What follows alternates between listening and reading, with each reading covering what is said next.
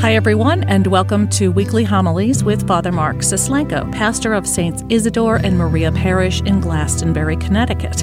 We are part of the Catholic Archdiocese of Hartford. I'm Carol Vassar, Parish Director of Communications, and this is Season 4, Episode 20, for the Solemnity of the Most Holy Trinity, May 30th, 2021. Our Gospel reading is from Matthew chapter 28, verses 16 through 20. The 11 disciples went to Galilee, to the mountain to which Jesus had ordered them. When they all saw him, they worshipped, but they doubted. Then Jesus approached and said to them, "All power in heaven and on earth has been given to me. Go, therefore, and make disciples of all nations, baptizing them in the name of the Father, and of the Son, and of the Holy Spirit, teaching them to observe all that I have commanded you. And behold, I am with you always, until the end of the age." The Gospel of the Lord. How do I love God? How do I love God?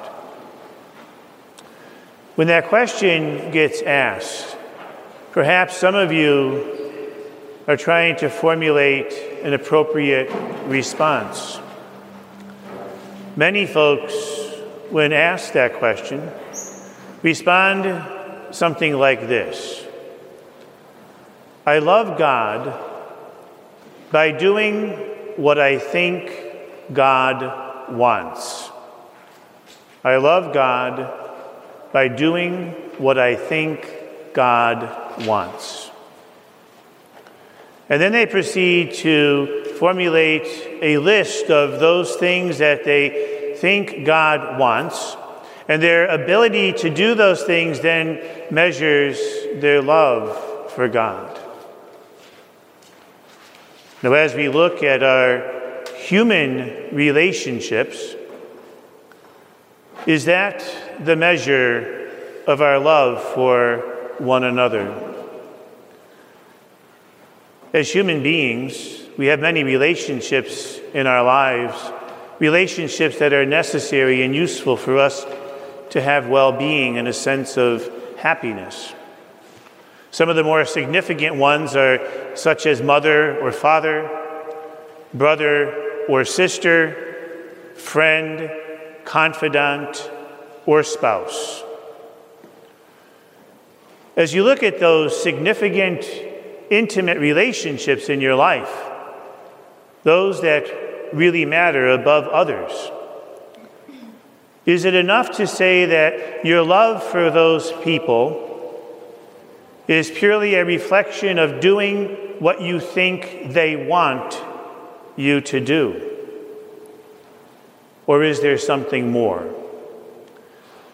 In our human relationships, if they are intimate and healthy and whole, there is a quality of presence that is brought to those relationships that in and of itself bonds us in love. That quality of presence has more to do with being than doing. Being than doing. So as we look at the totality of who we are as people, then it stands to reason that our love for God, as our love for other people in our lives, can't simply be measured by doing what we think God wants. Our human relationships are so important to us. If we stop and reflect what life would be like without them, it's truly a frightening thought. But as good as our human relationships are and as necessary as they are, there's a risk. They can distract us.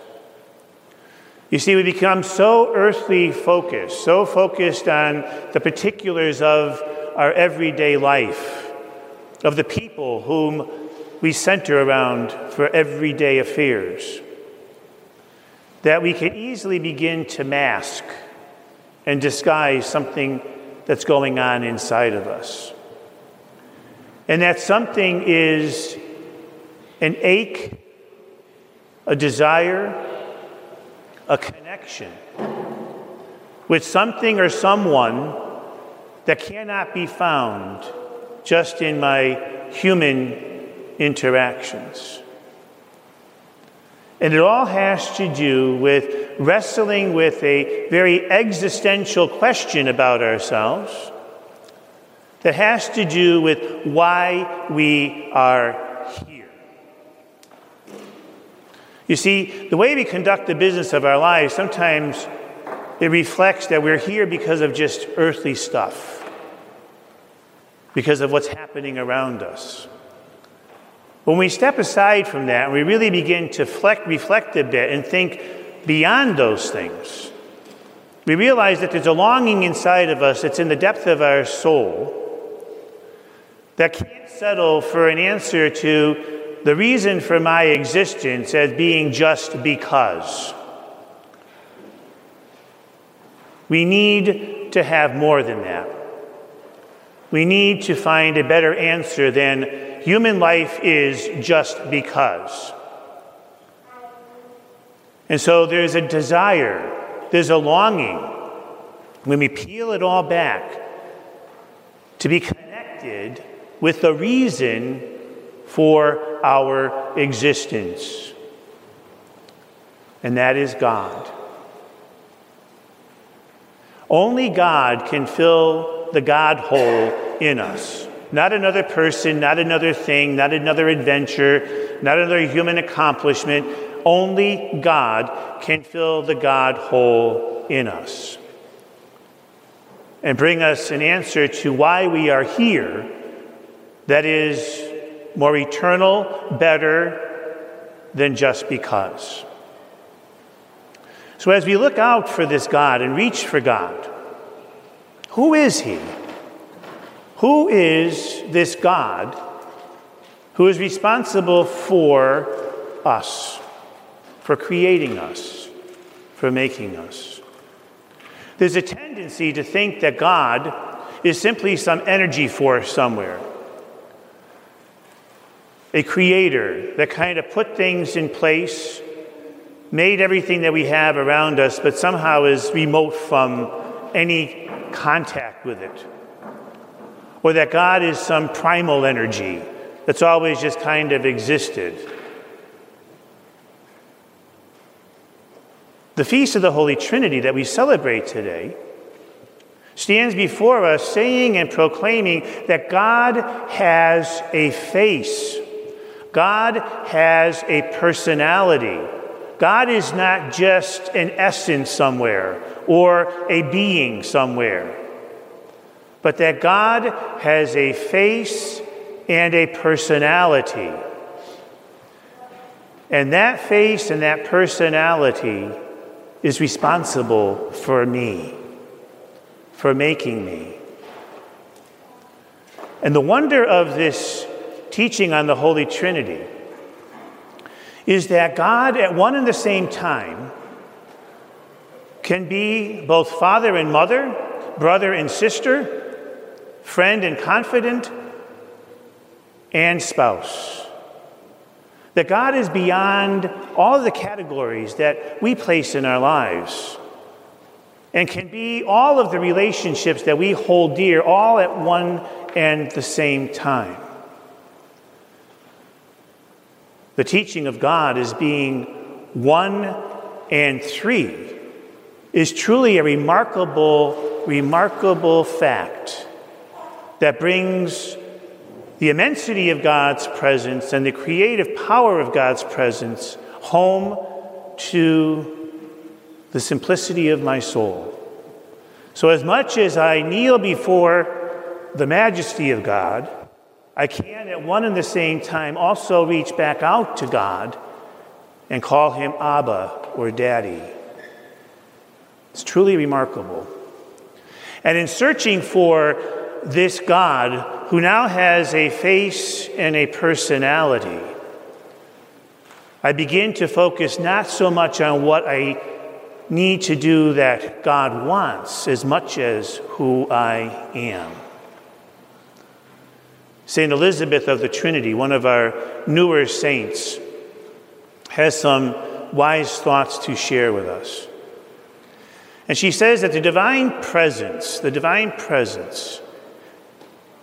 has so much strength to bring to the human soul, so much strength to bring to the human soul, that when we believe that God loves us to the point where God lives in us, we then find a companion in the exile of our life as we struggle to figure out who we are and where we're being led and where we're going, but also a confident friend in every moment. And she goes on to say that it is our call to make a home in our soul for the Holy Trinity. For the Holy Trinity. So you see, doing is only one piece of the greater call for us to be a home for the Trinity. Now, how does this change up how we approach our everyday lives? Well, rather than first looking to our human relationships for all that we need, we can look to our relationship with God. So our human relationships can celebrate our presence, they can center us, they can nourish us, and they can validate us. We need all of those things from those in the close circle of our friends. But when we start with God, we gain a strength that we cannot find just in those relationships.